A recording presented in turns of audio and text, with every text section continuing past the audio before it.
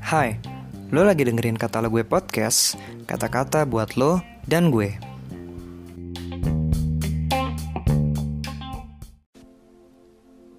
Shalom Sobat Muda, bagaimana kabar kamu hari ini? Semoga dalam keadaan yang sehat dan tetap antusias ya. Renungan pada hari ini, Sabtu 5 September 2020, berjudul Siap Sedia Beritakan Firman. Dan renungan pada hari ini diambil dari 2 Timotius 4 ayat 1-5.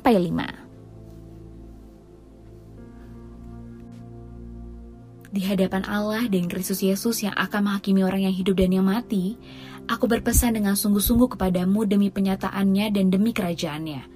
Beritakanlah firman, siap sedialah baik atau tidak baik waktunya, nyatakanlah apa yang salah, tegurlah dan nasihatilah dengan segala kesabaran dan pengajaran, karena akan datang waktunya, orang tidak dapat lagi menerima ajaran sehat, tetapi mereka akan mengumpulkan guru-guru menurut kehendaknya untuk memuaskan keinginan telinganya. Mereka akan memalingkan telinganya dari kebenaran dan membukakannya bagi dongeng. Tetapi kuasailah dirimu dalam segala hal, sabarlah menderita, lakukanlah pekerjaan pemberita Injil dan tunaikanlah tugas pelayananmu. Situasi dan kondisi masyarakat pada abad pertama tentulah berbeda dengan abad ini. Bahkan, situasi kondisi akhir abad ke-20 terasa sangat berbeda. Secara khusus Sobat Muda, tahun ini, tahun 2020, masyarakat dunia digoncangkan dengan pandemik virus corona yang mengakibatkan perubahan besar, terutama dalam pola kehidupan, baik secara individual maupun masyarakat. Situasi dunia berubah dengan begitu dinamis, bahkan semakin sulit diprediksi.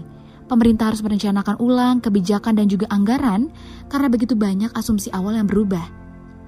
Sebagai contoh, dunia pendidikan misalnya Sobat Muda. Para pendidik harus berpikir keras bagaimana caranya memberikan informasi serta pengetahuan di tengah situasi pandemi corona yang belum tahu kapan selesainya. Jika melihat kondisi saat ini, rasanya semua tidak ada yang pasti. Bahkan semuanya begitu cepat berubah. Namun, ada satu hal yang tidak pernah berubah. Allah tidak pernah berubah.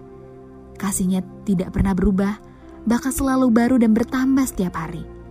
Dan firman-Nya juga kekal akan selamanya.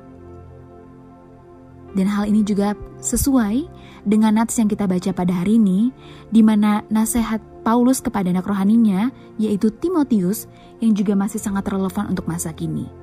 Yang pertama, beritakan firman. Kedua, nyatakan apa yang salah. 3, tegurlah. Dan 4, nasihatilah. Dalam artian, kasih Allah yang tidak pernah berubah ini perlu kita bagikan kepada orang banyak. Karena tidak hanya kita yang hanya bisa mendapatkan kasih Tuhan setiap hari, tapi orang-orang di luar sana juga perlu mendapatkannya.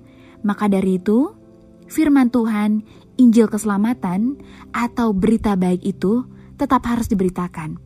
Karena memang banyak orang yang belum tahu, bahkan banyak orang yang sebenarnya harus menerima, tapi entah siapa yang harus menyiarkannya. Maka dari itu, kita harus menyadari bahwa kita sebagai anak-anaknya yang mendapatkan kasih-Nya setiap hari, yang mendapatkan firman-Nya setiap hari, adalah bagian kita untuk memberitakan dengan siap sedia kepada orang-orang di sekitar kita. Lalu, bagaimana cara melakukannya? Mungkin ada keraguan, ada ketakutan, bahkan rasa tidak percaya diri.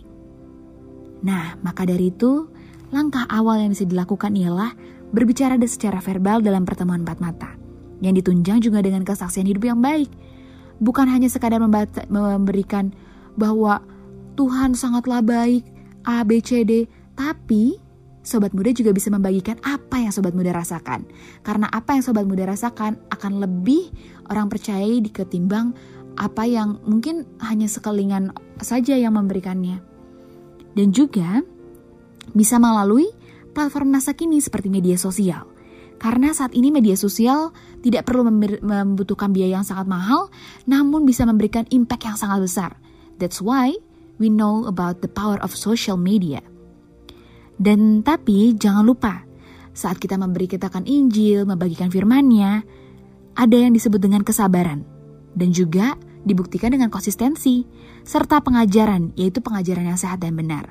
Karena akan ada masanya di mana orang lebih menyukai pengajaran yang memuaskan telinganya dibandingkan memuaskan hati serta rohaninya. Maka dari itu penting bagi kita untuk meminta hikmat daripada Roh Kudus dan juga meminta bantuan Tuhan untuk memberikan bagaimana cara yang tepat, bagaimana cara menyampaikan firman serta kasih-Nya yang begitu baik melalui platform yang ada tanpa menyakiti namun semakin mengasihi orang lain. Kalau begitu, sudah siapkah sobat muda untuk memberitakan firman Tuhan?